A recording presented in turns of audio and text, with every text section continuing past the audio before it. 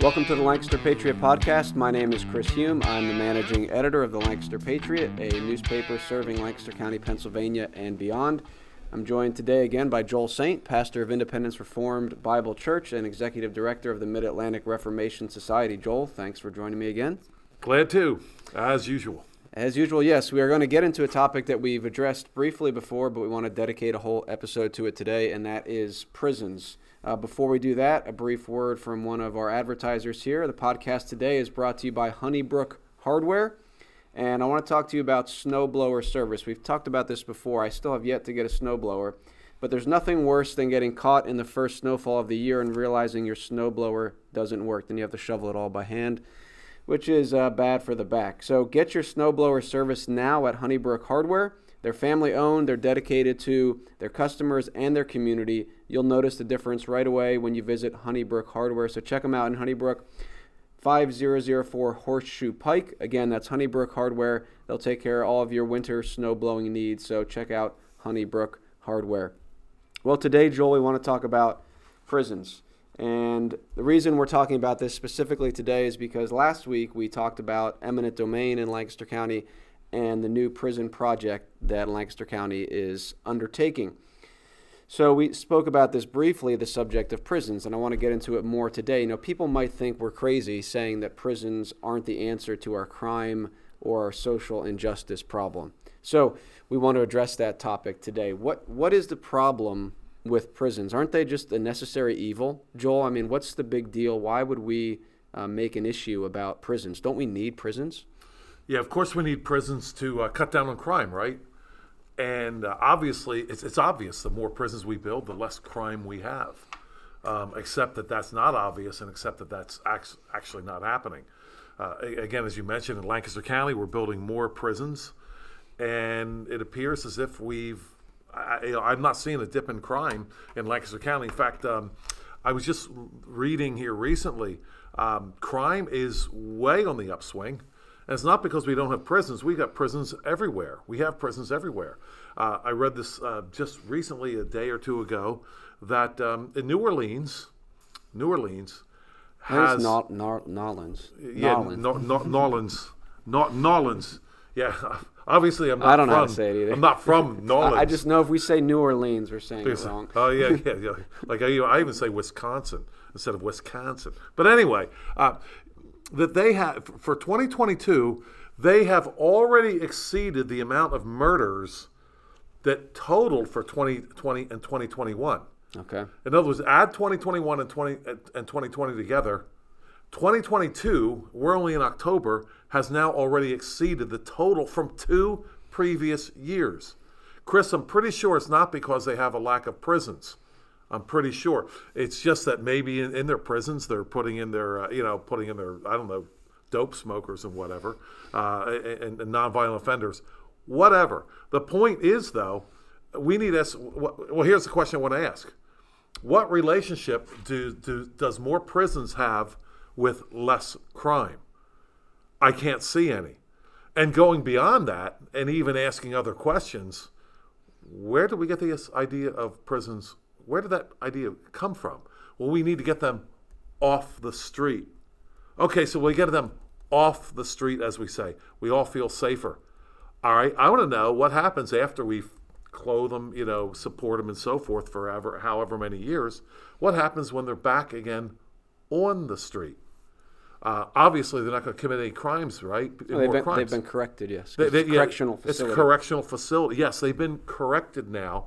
And prison was such a bad experience for them that they're never going to do anything that could send them back to prison again, right? But the recidivism rates, meaning the rates of people that go back to prison, are astronomically high. Yeah, let me interject here briefly. This is just one study from 2005 on about 400,000 state prisoners, and it said of the 400,000 state prisoners released in 2005 had 1.9 million arrests during the 9-year period of the study. So 400,000 prisoners released in 2005, almost 2 million arrests from those 400,000 prisoners. An average of 5 arrests per released prisoner. 60% of those arrests occurred during years 4 through 8. Another study estimates 68% of released prisoners were arrested within 3 years, 79% within 6 years, and 83% within 9 years. So, yeah, the correctional aspect is not going too well.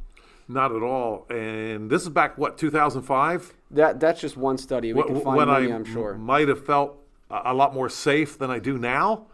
So it's got to be far worse. So from a pragmatic standpoint, I don't know. According to that study, you have to say that if the idea of prison is to correct behavior, it's definitely not working. But of course, someone's going to say, "Okay, what are you guys going to substitute it with?" Well, let's get to that in a few minutes. But first, let's talk about this idea of what the prison officials and the government views their role is. But even before that, Joel, you mentioned something about, we have all these prisons, and Lancaster County, the current prison is old, and so they want to build a new one, a better one, right? Because this is such an important thing. But are people escaping from the prison? I mean, I'm just kind of curious. Not that I'm aware of. Is it Joel. crashing down on people's heads here? Not that I'm aware of, but we need a better one. We need a more efficient one, perhaps. I'm sorry to keep interrupting. I'm just thinking that idea is like Orwellian. We need a better prison. Well, I'm trying to wrap my arms around that. A better prison, yeah. Well, some of these I've done some prison ministry, very minimal, but the prison facility I went into was very nice. You've talked about how the government schools get all the bricks and everybody else gets the sticks and stuff. Well, this prison facility was very, very nice, very well constructed. Even the old one that Lancaster County has it looks like a medieval castle. Yeah. It's certainly not made with drywall and plywood, but yeah, the prison facility I went into was it was nice. The facilities were clean. Obviously, you wouldn't want to be there long term, but it was a nice facility. But Joel, you mentioned something that made me think about this. We have all these prisons, right? You mentioned down in New Orleans and just across the nation. Did you know, Joel, you may have known this, but did you know that the nation with the most prisoners, so basically the largest slave state in the world, because what prisons is really it's involuntary servitude. I mean, they should be doing some sort of labor in there. Unfortunately, it's generally maybe not, but still the largest slave state where people are kept against their will, right? The largest slave state in the world is the United States of America. We have the largest population of people kept against their will. As of July 2021, the U.S. had the highest number of incarcerated individuals worldwide, with almost 2.1 million people in prison. So number one in the nation, ahead of China, Brazil, India, Russia, is the United States of America. All those countries that we think of sort of quasi-third world, gangs of criminals running around, we've got the most incarcerated people of them. And it's not only we have the most, because we do have more population than some of those other countries, although not China, obviously, but we're also number one for countries with the largest number of prisoners per 100,000 of the national population. So not only do we have the most, we also have the highest percentage. And I think the second is El Salvador. So we're number one for prisoners and percentage of our population in prison. And again, just one more thing on that again, around 2.1 million prisoners as of 2015, this study is. That means the U.S. held 21% of the world's prisoners in 2015. Wait a minute, what was that number again? This study says the World Prison Population List said that the U.S. held 21% of the world's prisoners. Of the world's prisoners? Even though the U.S. represents only about 4.4% of the world's population in 2015. So disproportionately, the United States of America has way more people in prison than anyone else. So we have created this prison state, this slave state really, where these people are in prison, obviously against their will. Well, maybe some of them, I've heard they want to go back. Yeah. But we have the largest slave state in the world. And how did we get here? And what's the better alternative? That's what we want to talk about today. So let's start with let's go back to local now. Okay, we have this massive problem in America. We have the prison state basically, where we have the most incarcerated individuals of any nation, and it doesn't seem to be solving the problem. But here's how our government views prisons. This is from the Lancaster County Prison Warden Cheryl Stayberger. I might have said her name wrong. I apologize. She said, and she's talking here about the change that she has seen in 27 years within the prison system and the mindset of what their job is. She said, when I started at the facility 27 years ago, it was lock them up and throw away the key. Now it's what can we do to create a better individual to put out into our community. So she's saying, okay, the change in the past was lock them up, throw away the key. Our job is to keep these people off the streets. Now it's, okay, our job is to create a better individual. And then the mission of Lancaster County Prison is to provide for the humane and secure care, custody, and control of those individuals who are charged with criminal offenses, while also providing for the protection and safety of the community through the detention of such individuals. So, Joel, I want you to speak to what this prison warden here in Lancaster County is saying, what her job is, what the job of the prison is to create better individuals. And then I want us to ask the question, who is responsible for the actions of the people? Is it the state or is it the individual? Should the prison be trying to create a better individual to put out in the community? And is the prison even equipped to do that? Yeah, it's no wonder they want better prisons, right? Because apparently we're going into the rehab business here of making better individuals. I mean, this sounds to me like the prison is now is no longer an agent of punishment, if you will. It's probably a bad word. It now sounds like it's an agent of personal salvation. I don't want to make light of this, but perhaps, Chris, if you're not the man you want to be, maybe you can go to prison.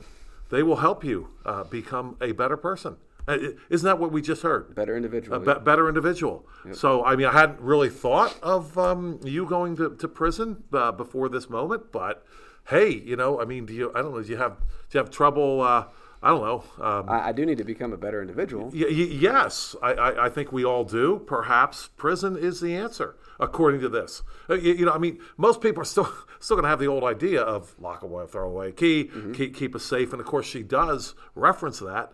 But it sounds like the new thing is the prison is failing if it lacks the ability for personal salvation. And I know that's kind of a strong word, but it's a word of, we're not talking about eternal salvation here, but how's a person going to be saved from his bad, crooked ways? Well, we're going to send him off to prison and make him better. So it sounds like a lot of nice money here for psychologists, psychiatrists, the entire mental health industry, which seems to be more and more that there is no such thing as a criminal. It's a person who has a problem with mental health, and they're going to get a whole lot better through this. Wow. To me, though, Chris, this is what will happen when you demean God and his institutions of family and church. I can't think of a better institution for improving the character of people than the family. That you're born into this world, all you can think of is yourself. It's just you. This baby, newborn baby, is not thinking of his neighbor. I'm thinking of Christ, love your neighbor as yourself. A newborn baby, he's not thinking about God, he's not thinking about his neighbor. How is he going to think about God and neighbor if not taught from very, very young? So we've demeaned the family. We've said the church is irrelevant. Now the state is stepping in. This is amazing to me. Now the state is stepping in and say, well, since, this is kind of where they begin, right? Since the church and the family have failed, no thanks to their policies, quite frankly, in government schools. Right. Since they failed, that's their initial conclusion. How are we going to improve people? Oh, I know. Let's send them to prison. In a way, Chris, I'm not even surprised. With all the other insanity going on, this looks just like another rung in the insanity ladder on which we consistently descend, apparently. Right, and you've mentioned the fact that the state has tried to solve the problem with the government education, and I also want to bring up social welfare because we've created a mess. And I wanted to read from the book of Jeremiah, where the prophet Jeremiah says this. He says, and this is the word of the Lord coming to Jeremiah. He says, "Has a nation changed its gods, even though they are no gods? But my people have changed their glory for that which does not profit. Be appalled, O heavens, at this. Be shocked, be utterly desolate, declares the Lord. For my people have committed two evils. They have forsaken me, the fountain of living waters, and hewed out cisterns for themselves, broken cisterns that can hold no water." So the charge is you've abandoned God and his law, and then you've tried to put something else in its place. And that's what we have done as a nation. We have said, and I want us to talk about that and we often talk about it, but we've abandoned God's plan for the nations. We've abandoned his word, and then we have to deal with the consequences. And instead of repenting and going back to God's word, we try to fix the consequences with another man-made solution. And Jeremiah goes on here and he says, your evil, this is the Lord speaking through Jeremiah, your evil will chastise you, and your apostasy will reprove you. Know and see that it is evil and bitter for you to forsake the Lord your God. The fear of me is not in you, declares the Lord God of hosts. So basically, your own evil and your own apostasy is going to reprove you, and your own evil will chastise you. And when we look at the social welfare state that our nation has become, and you could even go back to the Civil War with Abraham Lincoln, then also with Lyndon B. Johnson really took off, and it just continues to grow. But if we have a society that wants to destroy the family and encourage the family disintegration, we are going to have an increase in criminals. And the number one thing, or one of the most important things to prevent criminals is having a father in the home. All right, there's a bunch of studies out there. I mean, this is just one approximation. 85% of all youth sitting in a prison today grew up in a fatherless home. Again, hard to get exact numbers here, but about 25 million today are living in fatherless homes, much more than it used to be. Right, it used to be, if you look back at in 1965, 24% of black infants and 3% of white infants were born to single mothers. Okay, by 1990, it's 64% for black infants and 18% for white infants. So with the rise of social welfare came the decline of the family. And it's not accidental, because social welfare encourages the single family. Right, there's much we could get into with this. We don't have time today, but single mothers are really encouraged by the welfare state to not get married, because if they get married, they lose all those benefits that they've been brainwashed to say you need to accept these benefits. So what a mess we've created by abandoning God's word. And I think this prison system and our crime problem is our own evil chastising us, that we have abandoned God's word. We've abandoned the unit of society that could deal with the problem, that could create a better individual by God's grace, which is the family first and then the church. We've abandoned that, and we've hewed out these cisterns of the state, saying we're going to create the better individual. We got a better solution than the family and its welfare, and now we're dealing with the problem. You know, what we have here, boy, there's so much there you said. Let me talk about the fatherless homes here for just a moment. 85% of criminals grow up in fatherless homes. Now, think about it. If we were at all serious about the crime problem, don't you think we'd be talking about that first of all? Wait a minute. How can we put an end to this fatherless homes problem? But oh no, we've already written that off, and in fact, as you point out, have encouraged it. Right. You know, when we're paying mothers to have fatherless homes here. We're doing that, and that is definitely by design, because if it's this obvious, then everybody would be able to figure it out. But they are figuring it out. Right. You have to have chaos within a society before you can change that society. And what a wonderful way to introduce chaos. It's working out well. I mean, we're saying that prisons don't work, but of course, on the other hand, you say they're working out really well. They're training new criminals. We can say that welfare isn't working. Our social welfare system isn't working. Our state-sponsored welfare system isn't working. Actually, it is working. It's working wonderfully. It's creating slaves to the state. Yes. And in our big cities, where people are just going to go continue to vote themselves money, why not? We're a democracy, after all. Right. And let me just read this real quick. Sorry to cut you off there. That's right. But this is a quote from Robert Rector, and I think in his article he argues in the end we need to change the way welfare is structured. We would argue biblically we need to get rid of government welfare. It's not that we're against. We're very much for welfare. Right. But not government welfare. But he has an interesting quote here. He says that since the beginning of the war on poverty, all right, we can talk about that, the war on drugs. But he says, since the beginning of the war on poverty, less educated mothers have increasingly become married to the welfare state and to the U.S. taxpayer rather than to the fathers of their children. I thought that was an amazing quote. Yeah, that is. The state has said, we will be your sugar daddy. We'll be the father of your children. We'll take care of them. Don't get married. The better solution is to marry us, figuratively speaking. And that's powerful. I mean, that is what we have. That we have, fathers encouraged not to stay in the home, not to raise their children. I mean, one, they're encouraged to tell the mother of their children to get an abortion. But if the baby's born, then they're not encouraged to be in the home, and mothers aren't encouraged to marry the fathers of their children. They're encouraged to marry the state, as it were. So I'm sorry, I just wanted to read that quote and say that it is successful in what they're trying to do. Yeah, and it's working beautifully. As believers in Christ and in His Word, we have failed to stand up against the idea of the state as welfare agent. I mean, think about this. Welfare was invented by the church and the family. There were, historically speaking, I think of Dimna Karin, for example, who lived centuries ago, created in Europe the first home for the what we would call the mentally disabled. I mean, it was Christians that developed things like orphanages, like hospitals. So what happened was, when the states were burning the villages, raping the women, and selling the children into slavery, it was Christians that even came up with the idea of welfare for their neighbor. What's happened is the state has come along and said, well, we'll do it better. And you know, a sad thing I've heard, Chris, is some Christians say, well, the state had to get involved, because the church wasn't doing such a good job. Well, how's it looking now? I can tell you one thing: the church could at least do this bad of a job for a lot less money, and at least have it be volunteer. Right. Yeah. Talk about money. I mean, there's obviously a lot of money that goes into correctional quote unquote facilities. I mean, what I found here, and if this is accurate, this is from the Lancaster County budget expense breakdown of all funds, and it has corrections $29.9 million, 10.6% of all funds.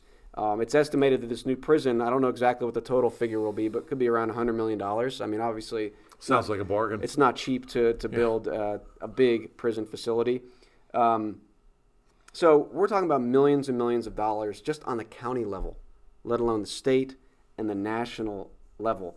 There's a lot of money that is poured into this, and like you said, it would be a lot cheaper if the government didn't deal with it. Now, I do want to get to very soon here, what is the solution? Because people might say, okay, again, and that's what I hear a lot from people. Well, you guys are extreme. You're arguing that the government shouldn't be involved in education, that the government shouldn't be involved doing prisons. Like, what is the alternative? We need prisons. That if we don't have prisons, then there's going to be chaos. So I want to get to that. But one more thing I want to mention here, talking about the social welfare, is that, of course, it's I think fairly well known that there's a higher percentage proportion of blacks in prison than whites, right? And part of that, I think two real things go back to that. One is, I mean, the main thing is that fatherless homes has been encouraged among blacks and African Americans. The welfare state has been targeted directly to those people, and it's been targeted to say the state will take care of you and not encourage the fathers to stay in the home.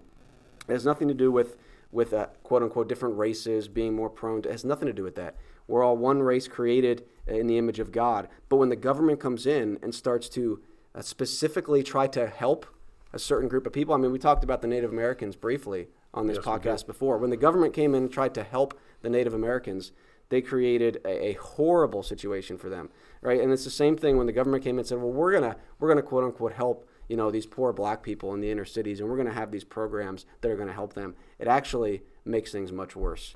So we have the higher proportion of blacks in prison, higher proportion of blacks born without a father in the home. I mean, those are the problems, and the government can't solve that. So I just wanted to mention that. And as we talk about this, if we want to talk about social justice, which I think you and I would both agree that we are advocates of social justice according to God's law, right? What is just? What is the standard, and what will also lead to blessing for people? Because you mentioned we're not against welfare. We're certainly not against justice. What does God's word say? What is the right way to do things? And always that way will lead to blessings for people. So as we start to transition here to say, what's a better way than doing this prison system? We probably have to talk about the war on drugs, but I want people to see that Christ's plan is better. And it's not just better on paper. It actually works. Right. So let's. We're not against the prison system because it doesn't work. It doesn't. Right. But that's not really the reason why we're against it. We're against it because God has not prescribed this in His law word, who has told us how to live. Peter tells us He has given us everything we need for life and godliness. life and godliness. Unfortunately, today I think most of our churches, Chris, it's like, well, God has given us everything for godliness, but life, let's go to the pagans. They can figure that out. But no, he's given us everything for life and godliness, Peter tells us. To answer your question, I want to back up just a little bit, and I want to talk about the idea of justice at all and what's being taught in our government schools and our state universities. And I want to quote from Richard Dawkins here. Okay. Because evolutionist. Yeah, evolution. I will admit he's my favorite live atheist. Okay. Nietzsche is my favorite dead atheist. Okay. Dawkins is my favorite live atheist because of comments like this, where he's trying to be consistent. He can't, but he's trying to be consistent. So here we are talking about justice. We're talking about doing good, all this kind of stuff. And Richard Dawkins is going to deliver us from our evolutionary atheistic ignorance here. From Richard Dawkins now. In a universe of electrons and selfish genes, blind physical forces and genetic replication, some people are going to get hurt, other people are going to get lucky, and you won't find any rhyme or reason in it, nor any justice. There you go. The universe that we observe has precisely the properties we should expect if there is at bottom no design, no purpose, no evil, no good, and therefore no evil, I would add, nothing but pitiless indifference. And what are we to do with a comment like this? This is being taught in our government schools, right, and in our state universities. There is no meaning. There is certainly no justice. And yet here we are spending all this money on what we call justice. Right. So at the very bottom, in a godless universe, Richard Dawkins is somewhat consistent. It doesn't matter how many, for him, it doesn't matter how many prisons we build or don't build, how many fines we issue or don't issue. Right. None of it matters. Blind, pitiless indifference is all we have left. So, Dawkins he can't be completely consistent here because he writes books and he lectures and expects us to listen to him. Right. Shouldn't we meet his lectures and books with the same blind, pitiless indifference with which he says is already in the universe? Right. Thanks, Richard. I appreciate your statistics, appreciate your reasoning, all that stuff. Here's what I got for you, Richard. Blind, pitiless indifference. But I want to go back to that justice thing. Nor any justice. And in fact, just this morning I was at the Lancaster County Commissioners meeting, and I read that quote to them. And I finished off my talk to them, which I won't go through now, but I finished it off with the Ten Commandments. Where are we going to get meaning at all? Where are we going to get justice, Chris, if we don't start with a God who created the whole world and knows what's going on in it? And thank you, Richard Dawkins, for giving us the proper conclusion of a world without God. Did you get no any, justice? Did you get any comment? I did not get any comment this morning. I find that interesting. I'm waiting for you to get. I usually watch. If I'm not there, I try to when I can. I haven't been there as often as you, certainly, but I try to watch them. And it was interesting when you talked about socialism. You got some comment, right? There was some back and forth between the three commissioners about socialism. But because that's kind of a political talking point, it's very easy for people to take sides on that and say, well, here's where I stand. But when you come with the Word of God and the foundation for justice, for knowledge, for righteousness, I'm waiting for them to comment and either agree or disagree and give their foundation. Yeah. And it hasn't happened yet. Yeah. Get lost, Pastor. We're not going to talk about that today. I didn't get any comment back this morning, although I would love to have some interaction, some back and forth with the commissioners on this myself. But so going back, we need to ask the question: why are you even concerned about justice when in your state universities you're being taught that no such thing actually exists? Right. It's only a made-up construct. So let me assume for a second that people are interested in justice. Well, first of all, we have to go to the God who has given us a standard for right and wrong. This morning, again, for example, they were talking about mental health, and we need a whole, in the commissioners meeting, Chris, and a bunch more money going into mental health, whatever it was. I don't think it was facilities. I think it was some contract, right? Okay. Without a standard, I want to know, what is mental health? Right. maybe the person in the asylum is the one that's healthy, and we are just on the outside. We can't say what mental health is. Aren't we just exercising our power and our domination over other people? Again, that's all we're exercising. If there is, I can't emphasize it enough, if there is no God who's given us his word to tell us how to live, then that's really all we are exercising over someone else in a mental institution. There's more of us than you into the institution with you. We feel threatened by you, but we can't say right or wrong here. Mm-hmm. All we can say is we feel threatened. That's all. You might be right. I might be wrong, but I feel threatened. So into jail, into the institution with you, or whatever. What I'm trying to say is there is, without God and his word, you do not even have a foundation to even discuss justice. And Richard Dawkins has actually put his finger right on it. Right. Yeah, with if there's no standard for what is just and what is unjust, then we can't even have this conversation. And furthermore, as you've mentioned many times, God's word does speak to these issues, right? And so I want to transition now to what God's word says about this, because Christ has a plan for the nations, right? We talk about Matthew 28, the Great Commission, right? I mean, every church that at least knows the Bible in any knows the Great Commission, right? Where Jesus gives his charge to his apostles to go into all the world, make disciples of the nations, mm-hmm. right? Baptizing them, and he says something there. Of course, he says, teaching them to observe all that I have commanded you, mm-hmm. right? This is the Great Commission, to disciple the nations, baptizing them in the name of the Father and the Son and the Holy Spirit, teaching them to observe all that I have commanded you. So Christ's plan is for the nations to be discipled and to learn his word, to learn his law word. So the Bible speaks to the issue of justice. It speaks to the issue of criminal justice. It speaks to the issue of murder and theft and rape and kidnapping and all these issues. So let's get into that, Joel, because sure. we have a problem in America. We have a prison problem. Most prisoners of any nation by population and by proportion. We have a drug problem. It's true. People are using drugs to damage their body, and then they will often commit crimes while under the influence or not under the influence. We have a drug problem. We have a crime problem. We have a prison problem to add to that. So, what is the solution here? And as we get into it, maybe we can touch on the drug thing.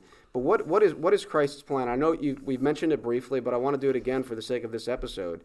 Biblically, you've made clear that only time in Scripture you see prisons are under pagan kings or ungodly kings, apostate kings.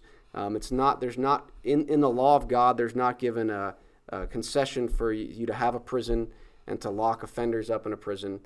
Biblically, what is the solution here? Because people are going to say, okay, well, what's the alternative to the prison system, Joel? If we get rid of this prison system, or if we even want to start thinking towards that direction, what's the alternative? Sure. To let all these dangerous criminals out on the street? Yeah. What's the solution here? Yeah. So let's back up a little bit. I want to talk about the family here for a minute. Okay. Because in the family we see the elements of the church and the state. Here's what I mean by that. In the family, in a well-working family, or even the families that maybe aren't working so well, you have certain rules that you have to abide by. One of them might be you're not going to play in the street today. You're not going to play softball in the street. You're not going to chase your bouncy ball out in the street. You're not going to play out there. That's a rule. Here's another rule. When there's let's say the stove is red hot, right? I get it that you're 1.5 and you'd like to put your hand on it. You like to touch that. You're not going to do that. Here's another one. You're not going to bite your younger brother. You're not going to do that. Now, at that point, the child, the 1.5-year-old, does not need a well-reasoned justification at this point. What that child needs at that point is punishment. That's what the child understands. The child is not going to understand this. Well, if you put your hand on the burner, it's going to hurt you. We're going to have to take you to the doctor. That's not what's needed. Don't do that. There's plenty of time later for them to understand. So that is shall we say, the judicial or the state aspect of the family. Then also the church aspect of it. When as a father and mother, primarily fathers should be, will teach a child, hey, you know what? This is why we do these things. You know why we do this? Because we have a Bible, and that Bible says the fear of the Lord is the beginning of wisdom.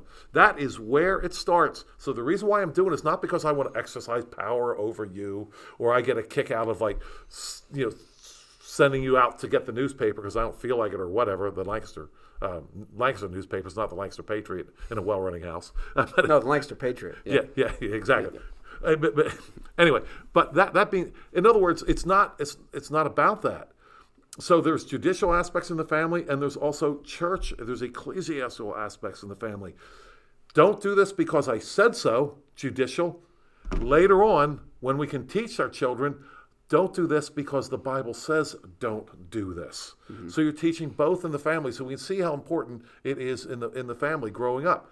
Now, do we put our children in jail when they do something wrong? Well, time out, I notice, times out is becoming a is becoming a bigger deal in families. So I want to talk about that. I remember seeing a timeout. That's the punishment. Okay, all right. I'm going to give you a timeout. In this one case I saw, it was I used to hang wallpaper. And if you don't hang the wallpaper correctly in the corner, there's a gap that occurs in the corner. In other words, when you hang wallpaper, you got to cut it at the corner so that gap doesn't occur. You have the corner just like this, Chris, and like this. Here's the corner, and then the wallpaper kind of goes across like this, and there's a gap right behind the corner. Well, this particular child had to face the corner for his time out. By the time he was done, there was a Christmas tree effect, and he had pulled off all of the wallpaper that he could possibly reach during his time out. So my question would be, Chris, what's your next plan, right? Mm-hmm. That timeout didn't work well. And now he's done something to even require a greater timeout. What are you going to do? Well, the Bible prescribes punishment for these kinds of things. I remember seeing, I'll get to I'll transition to the society here in a moment. Hey, take your time. I remember seeing a card that my daughter got one time, and it was a joke. And it was a kid who had apparently just been punished for something, and he was thinking the little bubble over his head, his thoughts, and his thoughts were, it was so worth it. In other words, right. How do we know that correction has actually taken place? We need to ask that in the family. Punishment, well, maybe a punishment occurred, like I've seen this one, right? A child bites another child, which is really painful, right? And then the punishment is, well, say you're sorry. Well, that's no. For all the pain that you inflicted, you are not getting punished accordingly. Now, I want to jump ahead to God's ways, because God is about retribution. A bad word in today's society, pay back. But what is better than paying back? Chris, in my limited understanding of criminals, most criminals don't start out killing somebody. Most murderers don't start out that way. You know how they start out? They start out stealing. Mm-hmm. And God's way is so great because God's way is pay it back. Right. You get caught stealing, this is not a crime against society. Right. This is a crime against that guy whose property you have taken. And again, we're talking 10 Commandments here. Do not covet your neighbor's house, your neighbor's wife, your neighbor's servant, your neighbor's ox, his donkey, whatever, or anything that is your neighbor's. So God's ways start out with this idea of paying your debt to society. That's a pagan idea, Chris. It's a socialistic idea. God's way is way different from that. From the very beginning, you pay back what you stole, and for the inconvenience of what you've caused, in many cases, it's paying back double. Now, there's some other cases where if you borrowed something and broke it or something like that, you're not paying back double. Mm-hmm. You're paying back another 20%. Chris, who can possibly argue with the justice of God's ways here? But again, as you've pointed out, we have a better idea. We have a better plan. And what have we gotten? We've gotten more injustice, more criminals, and sadly, more criminals and more money taken out of the pockets of the good people. Right. Because it's the people that are working that are paying for all this stuff. Right. Yeah, the millions and millions of dollars going into the prison facilities throughout the nation are being paid for not by the criminal. I think actually, I don't know if they still do it in Lancaster County, but I think there was like a $10 charge or something per day to the criminal. Oh. So okay, that's nice, but that's not covering the millions and millions of dollars. Right. We're covering that. Can't stay in a hotel for $10 a day. So 3 square meals. Exodus 22:1. Yes. If a man steals an ox or a sheep and kills it or sells it, he shall repay 5 oxen for an ox and 4 sheep for a sheep. It goes on. And it says, if the stolen beast is found alive in his possession, whether it's an ox or a donkey or a sheep, he shall pay double. So, again, this is God's plan, restitution, right? Mm-hmm. If you have stolen, you are forced to pay it back, and you have to work to pay it back. Now, we could get into then, okay, what if people don't work and don't pay it back? Yes. Well, initially, the biblical principle would be what? If you don't work, you don't eat, right? If you don't work, you don't live, basically. And we're teaching a generation to not work. Even when they steal the labor, the fruits of someone else's labor, they don't have to work to restore that. If they do it enough times or steal something big enough, they're going to go to prison. So we're not solving the problem. Yeah. We're not we're not even correcting it. Like we talk about corrections, we're not correcting it. I mean, God's plan has in there, at least this is the way that you would teach people, okay, you have stolen, you need to work now to not pay back the state, but to pay back the victim, all right, plus extra, all right, and then, if you don't do that, we can talk about that in a minute, but that's God's plan, restitution. Yep. It's a better plan. Yeah. It honors the idea of personal ownership, and what our system does not honor that. Right. I steal from my neighbor, or I've stolen from the state. Chris, this is really dangerous. We have got, as pastors, we have got to preach this. We have got to communicate to our congregations that God is very big on private property. He establishes it in His Word throughout, mentions it on multiple occasions in the 10 Commandments. Again, you only have 10. If you're going to have 10 Commandments, what are you going to say? And God is really in just those 10 Commandments. Right. At least 3 of them, He addresses private property. And so here's the thing. We want to eliminate murders. Well, you know how we could eliminate murders from the get-go? That is properly punish theft, which we do not do. And to your point, so let's talk. Well, you'll probably get to it, but I may be jumping ahead here a little bit, Chris. Right. But okay, what do we do when a person won't work? Well, then we used to have 3-time loser laws. That if a person did not do what they were supposed to do by paying back, they were eventually executed. Now I'm going to talk about, you're going to execute a thief?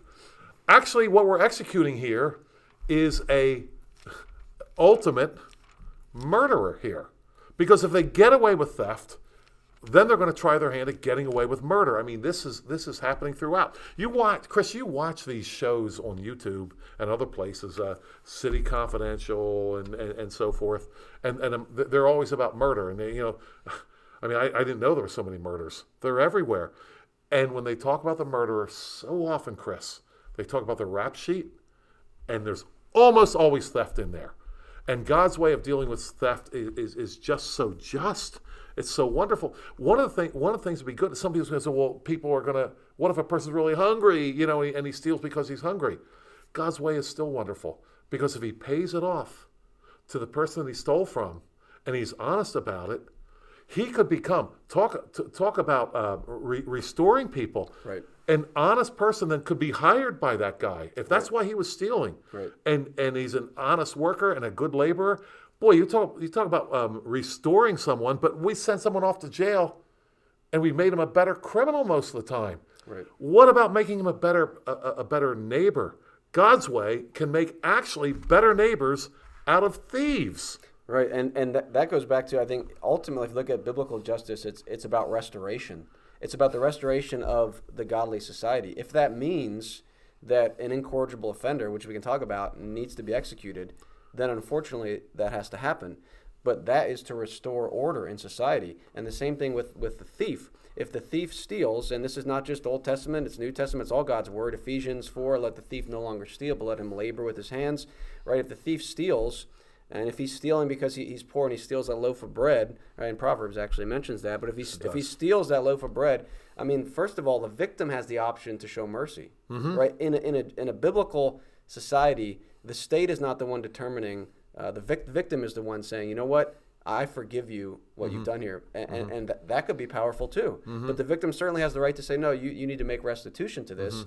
And that is then, like you said, restoring society, restoring what was taken from the victim, and actually giving the criminal an opportunity to reform. Yes. Right? Our society does not do that. You take the criminal, you put him in prison, there's no opportunity to make restitution. And to your point, theft is one of those, the gateway crimes. No doubt. And biblically, the punishment is not to put that person in prison. It's not to chop off their hand. It's not to execute them. It's to help them see where this leads to. And you need to work, because that's the problem here. So much of this, it goes back to, what does they say? Idleness is the devil's playground. That's sure. saying, like, so much of this goes back to when you abandon God's order for the family and to be hardworking, what do you put in its place? Crime and immorality. So, yeah, I just want to mention that restoration is a beautiful thing in God's law, that we don't have a place for that, generally speaking, in our society. No, we don't, because the state, by definition, Romans 13, the state is there to punish. It's not in the restoration business in the sense of what we heard from earlier from this Lancaster County prison official. Right. We're gonna make people better. Right. So all the state is doing is enforcing this person to go and work to pay back what he stole from this business owner or his neighbor or whatever. But I honestly, I can't think of a better method of restoration than making a thief pay back. What could possibly be better than that? And as mentioned, right now, Pennsylvania, throughout the United States of America, we have a real crisis in employment right now. Right. Jobs are definitely going begging. Our prisons aren't going begging, though. We seem to have enough going on there in our prison. We seem to have enough population, as what's being seen in Lancaster County here, seem to have enough of those folks right there. Even the whole idea of the poor, just going down that track for just a second to hopefully bring it back. The book of Ruth deals with a situation where a family was poor, and God had said you can't go over your field twice. Because if you do, then the poor people don't have access to glean. So the gleaning laws. So there were certain things left in the field, and poor people could go collect them. Now again, Chris, what great justice is here? Think about it. Wealthy people have an abundance of wealth. Say money. There's other money besides wealth, but let's just say money for now. Choices, but a lack of time. Poor people, generally speaking, have an abundance of time and lack wealth and choices. So God's way was, you know what, poor person, you have time on your hands. You go collect what was left over by the harvesters. It will feed you. And someone's going to say that's demeaning or whatever. No, because in the book of Ruth, what happened was Boaz saw how industrious Ruth was. She worked hard on behalf of her family. And he wound up marrying her. If you had a field, you were a farmer, and you saw industrious people gleaning, for their families, you know what you'd say? You know what? I need help around here. That's an industrious person. I'm going to hire that person. The same thing, Chris, could be happening with our petty criminals, with our petty thieves. You know what? You've stolen. Okay, now you're going to work to pay it back. Hey, wait a minute, you're working really hard. The relationship between us has been restored. I now have twice what I had before. You know what? I think I would like to hire you. Chris, I'm just getting excited thinking about it. It's a beautiful thing. God's law is beautiful. It's the law of the Lord is perfect. That's right. Says David in Psalm 19. Yeah. Converting the soul. Yeah. That's something we forget about too. Right. That idea of working and doing it God's way is a way of converting the soul, pointing out that your soul needs conversion. You need a Savior. Right. Yeah, the law cannot save, but we often miss the point that without the law, you can't be saved because you need to understand your sin. The law plays a huge part, even if just in our personal salvation, the law can't save you, but if you don't know the law, you don't know your sin. And that's one of the uses of the law. It shows you your sin, and it also restrains evil in society. And it's a beautiful thing when God's word is followed. And again, not every case will result in that, but certainly many more than we have now. There's no opportunity for repentance, for restoration, for a better individual to emerge from the prison system because it's built on a rotten foundation of status control and status rehabilitation. Now, the idea of let's talk, because you brought it up. Let's try to wrap up this idea of, okay, well, what happens when the criminal doesn't?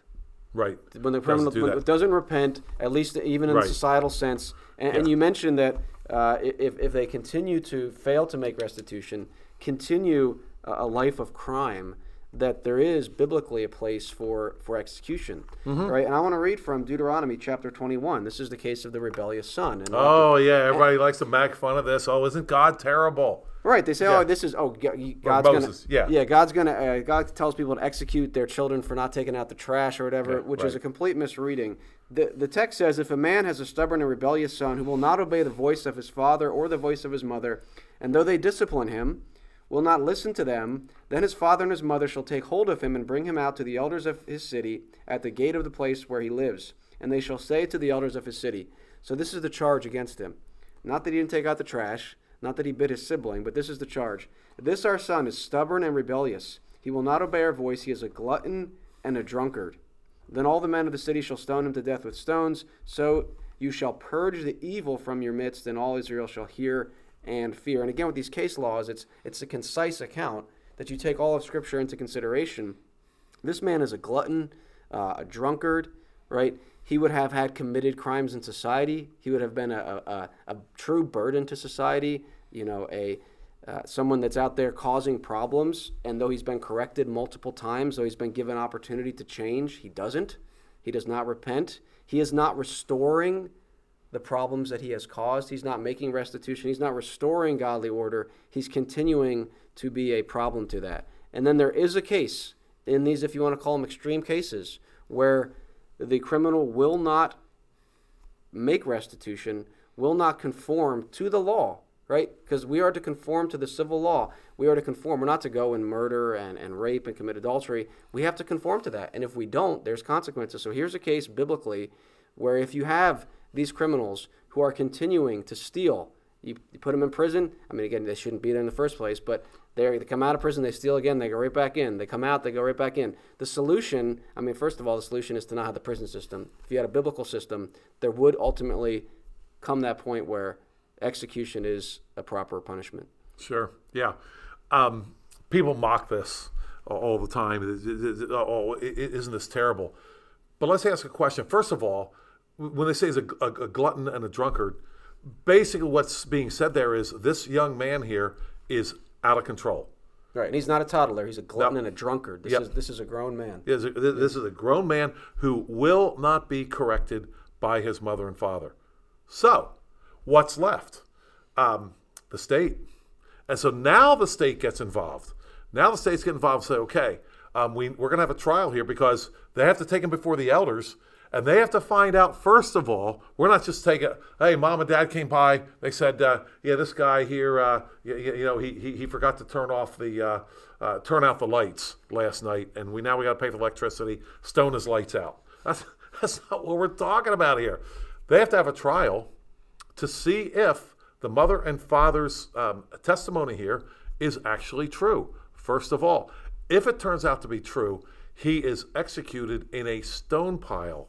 Now, isn't that terrible? I don't want to hear today about how barbaric that is. All you got to do is look at barbaric punishments in history by pagan nations, skinning people alive, torturing them to death, this kind of stuff. So no talk today about how barbaric that is. If you want to talk barbarism, let's talk Greece, Rome, the stuff they did.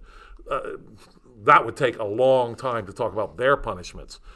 Flaying people, skinning them alive, dragging them behind chariots, this kind of a thing. So, and in those punishments, Chris, you don't have a monument to the crime. The stoning is a monument to the crime. People will ask, how did that happen? Right. And the answer is, well, you know what? This person who couldn't be controlled was finally executed. Now, so much there I want to talk about. What does the average juvenile offender do in his lifetime? I don't even know. Juvenile offender growing up, 16-year-old's already stolen, already raped somebody, right? Oh, he's going to juvie. We're going to fix him in juvie. Right. And then we're going to try him as an adult later on. How many people will he kill? How many people will he rape? How much property will he steal by the time he's done? Right. But oh no, that's better. Right. That's better. That's improving on God's law. I had a pastor one time make fun of that to me.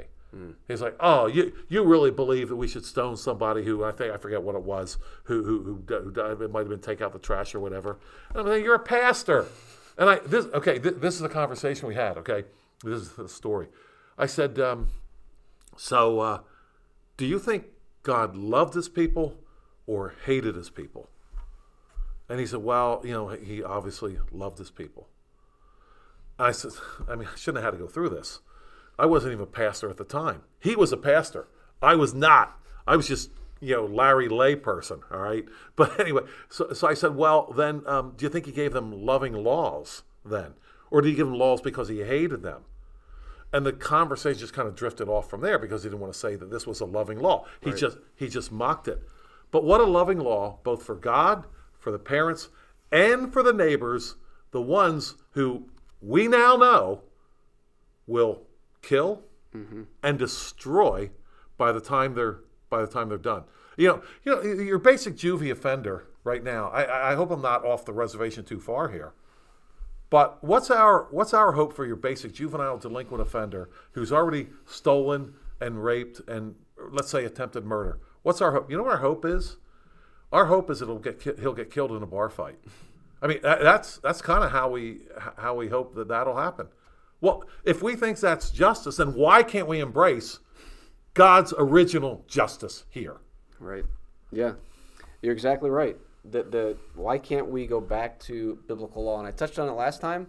We want a clean, humane, sanitary thing. We're going to say, well, we're not going to do that. We're not going to execute these people. That's just unfathomable. Well, the question I think we want to ask is, why not? On what basis do you make those decisions? On what is justice? Right? On what basis is it okay to abort babies but not execute an incorrigible offender, someone who will continue to steal and assault and rape and murder? On what basis is that unjust to execute that person? Chris, as you've pointed out, we all do believe in execution. We all do. Right. We either believe in executing the guilty, the capital offenders, or we believe in executing the innocent, as you pointed out. We've executed 60 million innocents. So we've talked about theft and how that, yes. And that's a very important point, and I hadn't necessarily thought of it in that way, so thank you for bringing that up. The theft is the gateway crime into so many, right? And it makes perfect sense because it goes back to what has God designed us to do, to take dominion, to work. And so what is crime ultimately? It's a failure to take dominion. Instead of me working to take dominion and me, finding a spouse and marrying a wife and me, helping others, crime is the perversion of that. I'm not going to take dominion. I'm going to steal from you who've taken dominion. I'm going to steal from, I'm going to rape someone and steal from that person, right? So it's not taking dominion. And theft, there's a reason that it's the gateway crime, and there's a reason that God has ordained that the punishment should be restitution. Let the thief no longer steal, but let him labor. Okay, now we don't have to get into this too much. We've talked about murder, right? If someone is justly convicted of murder, they should be executed. Most Christians would even agree with that, I think, because the Bible makes that very clear, as it does also this issue of theft. But for some reason, we don't want to get into that. I'm not sure. So the murderers should be executed, right? The rapist, biblically, you could have a case for execution from the victim. The victim, again, is the one that would make that call. And so, really, what do we need prisons for? if the murderers are being executed, all right, if the people who are committing these violent crimes and will not repent of them are being executed as well, what do we need prisons for? Tax offenders, right? Drug offenders. I mean, now we're getting somewhere.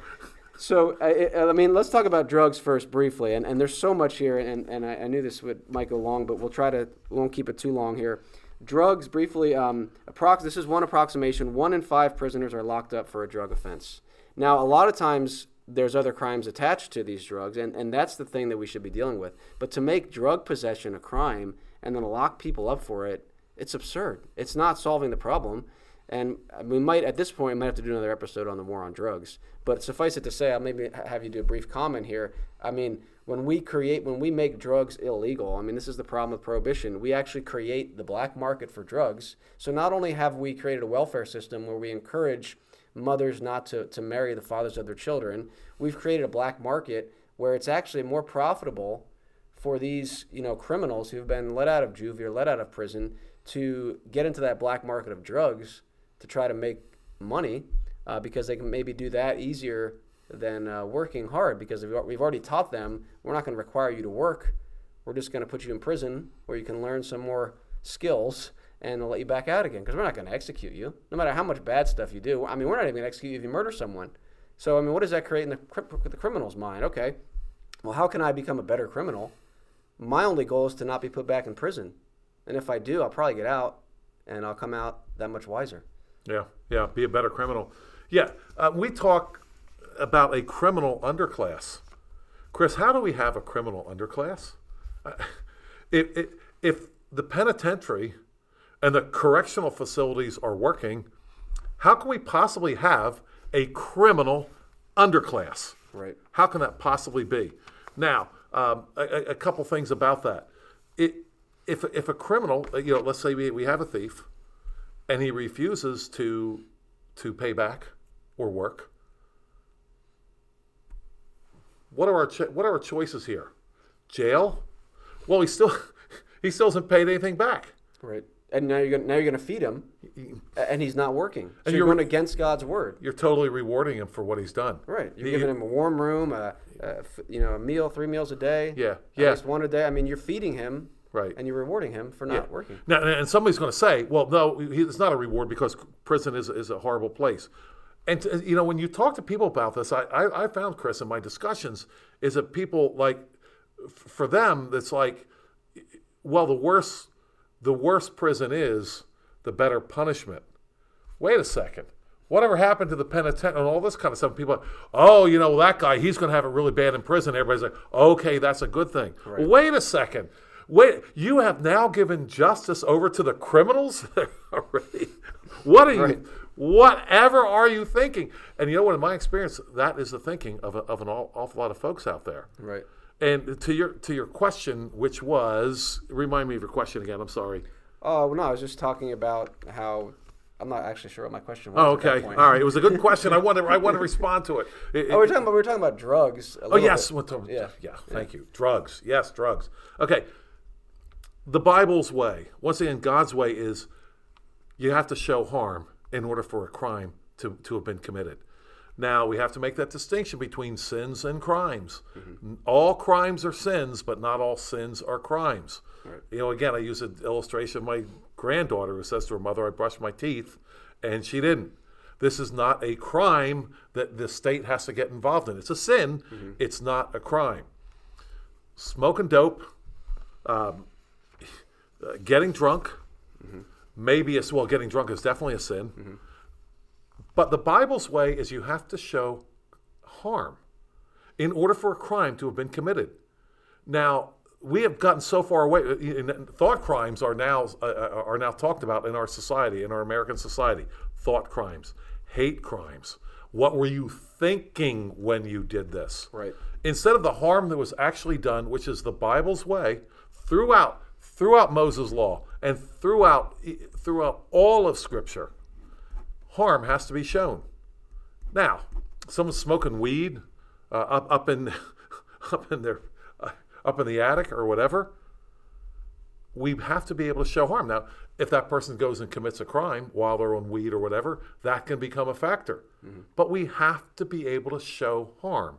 Well, and drugs shouldn't be a factor in that. I think if you commit a crime, if you murder someone, it doesn't matter if you were on drugs. Right. It doesn't matter if you weren't on drugs, and that's where we have. Thanks for that clarification. It doesn't You're matter right. in the hate crime. It doesn't matter if you murdered that someone because you perceived them to be of a different tribe, and biblically that's not an issue. And we've created this system where we have hate crimes, and you're being arrested for possession of substances. Yeah. You have something when you commit this crime. What's that have to do with anything? And what's the opposite of a hate crime? A love crime? I mean, what are we doing here? Right. Yeah, we have abandoned God's the fountain of living water, and we've hewed out cisterns that can't give water. That's what we have. That's what the prison system is. So, and we got 5 or 10 minutes left, Joel. The prison system is built on the premise that really the state is responsible for the actions of individuals, right? And so if they have done wrong, right, well, we need to create a better environment for them. We're going to correct it. We're actually going to make the victim pay for it. I mean, it's this weird. Victim pays. Victim already paid, and now he's going to pay more. So we do have restitution in our current prison system, but the victim is the one making restitution to the criminal for not creating a society in which this criminal would not have committed those crimes. And we have the whole foundation is rotten through and through. It's humanistic. It's anti-biblical. It rejects God's word, and inevitably it doesn't work. Then, as you mentioned, we don't reject the prison system because they don't work. It doesn't work. It doesn't work, like you said. But the reason it doesn't work, and the reason we reject it, is because it goes against Christ's plan for the nations, which is that His law word would be followed. It's a beautiful thing. I hope people have seen that a little bit today. That if God's law is followed, you actually prevent so many of these criminals from becoming career criminals. I mean, even that. How can you become a career criminal, right? Only if you create a system where you can be, again, quasi rewarded for your crime, right, and then go back out and do it again, right, knowing that what's the worst that's going to happen to me? I'm going to go back to prison, and then I'm going to get out again. Hopefully, maybe I'll do better next time. We've created the system for career criminals. And so Lancaster County, again, used eminent domain. We talked about that last week. We're not going to get into that again. It was a bit of a formality, but the point is, the reason was we need this prison system. We have to have this prison system. And we're saying, no, you don't need this prison system. Like, we need, and I get it's a radical, which that word means, radical means going to the root of something. Right. We need to get, what is the root problem in Lancaster County, in Pennsylvania, in the nation? It's that we've abandoned God's word. Right? And we're always going to have crime. We're always going to have these issues to deal with. But dealing with them from a humanistic standpoint makes things so much worse. And I hope we've done a decent job of trying to show people that when you abandon God's plan, you create a system that is just leads to more and more and more crime, to the point that we are the largest slave state in the world, if you will. We talk so much about freedom and all this, and again, I think some people in prison should be executed, right? But there's also a lot of people in prison for tax evasion. We've created a system where if you don't pay the government what they're demanding of you, you're going to jail, you're going to prison, and we are the land of the free, and we have the largest slave state, the largest population of incarcerated individuals. And this is justice. And so the Democrats are going to say, well, yeah, we need criminal justice reform, and we need to let all these criminals out. And that's not the solution either. Right. I mean, for some of them maybe that didn't. But the solution and of course it's hard to go retroactive here now. But we need to start to make a reform and say, okay, we need to actually go back to biblical law. That if you murder someone or if you commit these crimes, right, that execution is the punishment. If you steal, you need to make restitution, and we do have to deal with crime. But the way we're doing it now is not solving the problem. It's making things worse. No doubt. I want to, just a couple things here. First of all, God's way, okay? And facing the person that you've offended when you've stolen. I want to talk about that for a minute. Right. I know of a young man. I have very intimate knowledge of this, and I know what happened. This young man grew up in a 2-parent home, a loving home, and it was found out that he was shoplifting. When that happened, his father didn't go to the state or whatever. You know what he did? He made him face every single person that he had shoplifted from. He brought him back, and he had to face them all. Guess who got cured of shoplifting? He didn't do that anymore. It was just too much. Again, God's way. You pay back the person that you stole from. And I don't even know if he even paid back double. I think, as far as I know, his father, you know what, I do remember this now. His father told him he had to pay back double. Mm-hmm. The store owners all said, no, you don't have to pay back double, which is their right to do. Just pay back what you stole. Mm-hmm. So not even paying back double, just paying back what he had stolen cured him of shoplifting. He never shoplifted again, this young man. Also, I want to talk about a man named Eric Garner. Those who have followed all the riots of 2020 may remember that name, Eric Garner. He was a black man who died in police custody, and it caused a ruckus. Now, he didn't want to be arrested. I can't really speak to that, and he kept on saying to the police officers, don't touch me. Well, he died in police custody. Now, the whole thing didn't have to happen. You know what his crime was? He was creating and selling unapproved cigarettes. How in the world did the state get involved in the approved cigarette business? Right. But that's what he was doing. Now, we're not even talking about like George Floyd, who was handing out, I guess, bogus 20s or whatever, paying with whatever. There's a lot of crimes and stuff that the state has created for everybody, like drugs, right, which has just made things worse. That's what the state does. Once the state gets involved once we throw out God, his list of crimes, and he's given us his list of crimes in the Bible that are punishable and how they're to be punished. Once we've thrown out, well, I guess we've, who knows what a crime is, so let's introduce the state. They'll tell us what a crime is, and what a mess. Yeah, that's the understatement of the day. What a mess, because, I mean, we've talked about Amos Miller and the threats of jail for not paying, the government for not following their rules, even though there's no victims. It's insanity. And again, we address this, and then our leaders maybe hear it, maybe not, ignore it, and say, well, we're going to keep doing what we're doing. We're going to keep the status quo because this is the only way we know. And there is a better way, and it's Christ's way. And it's not just for your personal, individual life. Christ has a plan for the nations. And there's the problem with prisons is that they are not part of Christ's plan. And anything that goes against his word is going to lead to chaos and confusion. And I believe, like I said, our evil here is chastising us. Our apostasy is reproving us because we've abandoned the fountain of living water, and now we're dealing with the mess. Like, we have the largest prison population in the world. Why? All right, we had these great blessings, and I think that's part of it. We had greater knowledge as a people, of biblical knowledge, and we've abandoned that. And now, it's a laughing stock that we have more people in prison than China and Brazil and India and Russia, and we have the highest proportion, and we're supposed to be the land of the free, home of the brave, right? Justice, right? I mean, that's supposed to be what we are, and it's a joke because we have our own evil is chastising us here, and the problem is, Joel, people won't repent. They won't turn from it. I mean, God's way is so beautiful. His law is so beautiful. We talked about it today. And also, God is so merciful. Just repent. Just turn. Just say, you know what? We're wrong. This is not solving the problem. Just look at the numbers.